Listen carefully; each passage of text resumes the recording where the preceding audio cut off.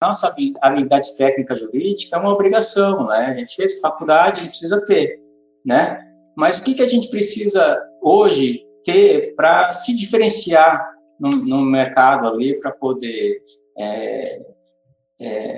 fechar mais contrato, angariar cliente, definir uma área específica para atuar, né? Para poder ter essa identificação, tudo.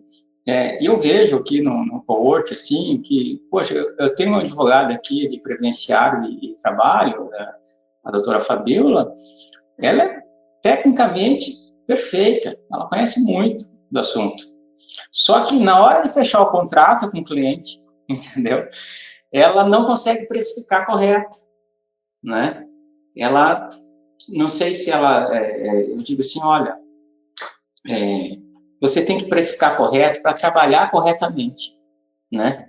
Se você precificar errado, você vai ficar insatisfeito com aquela precificação e vai trabalhar errado, né?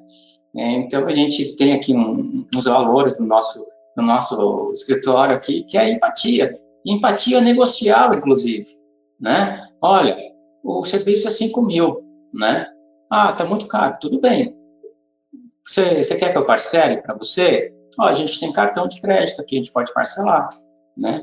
Mas, assim, também precificar de maneira correta. Então, essa habilidade hoje que eu vejo aqui, tanto que vários advogados me chamam para fazer esse atendimento de fechamento de contrato, né? Para acompanhar, para ajudar eles a fazer isso, né? Porque é uma habilidade que eles ficam ali, puxa, será que eu prestei correto? Se não, né? Então, tudo isso eu acho que é uma habilidade que os advogados precisam ter, né? Precificar correto, saber converter um contrato de maneira certa, né? E assim eu vejo que eles não buscam um pouco assim como que eu faço isso, né?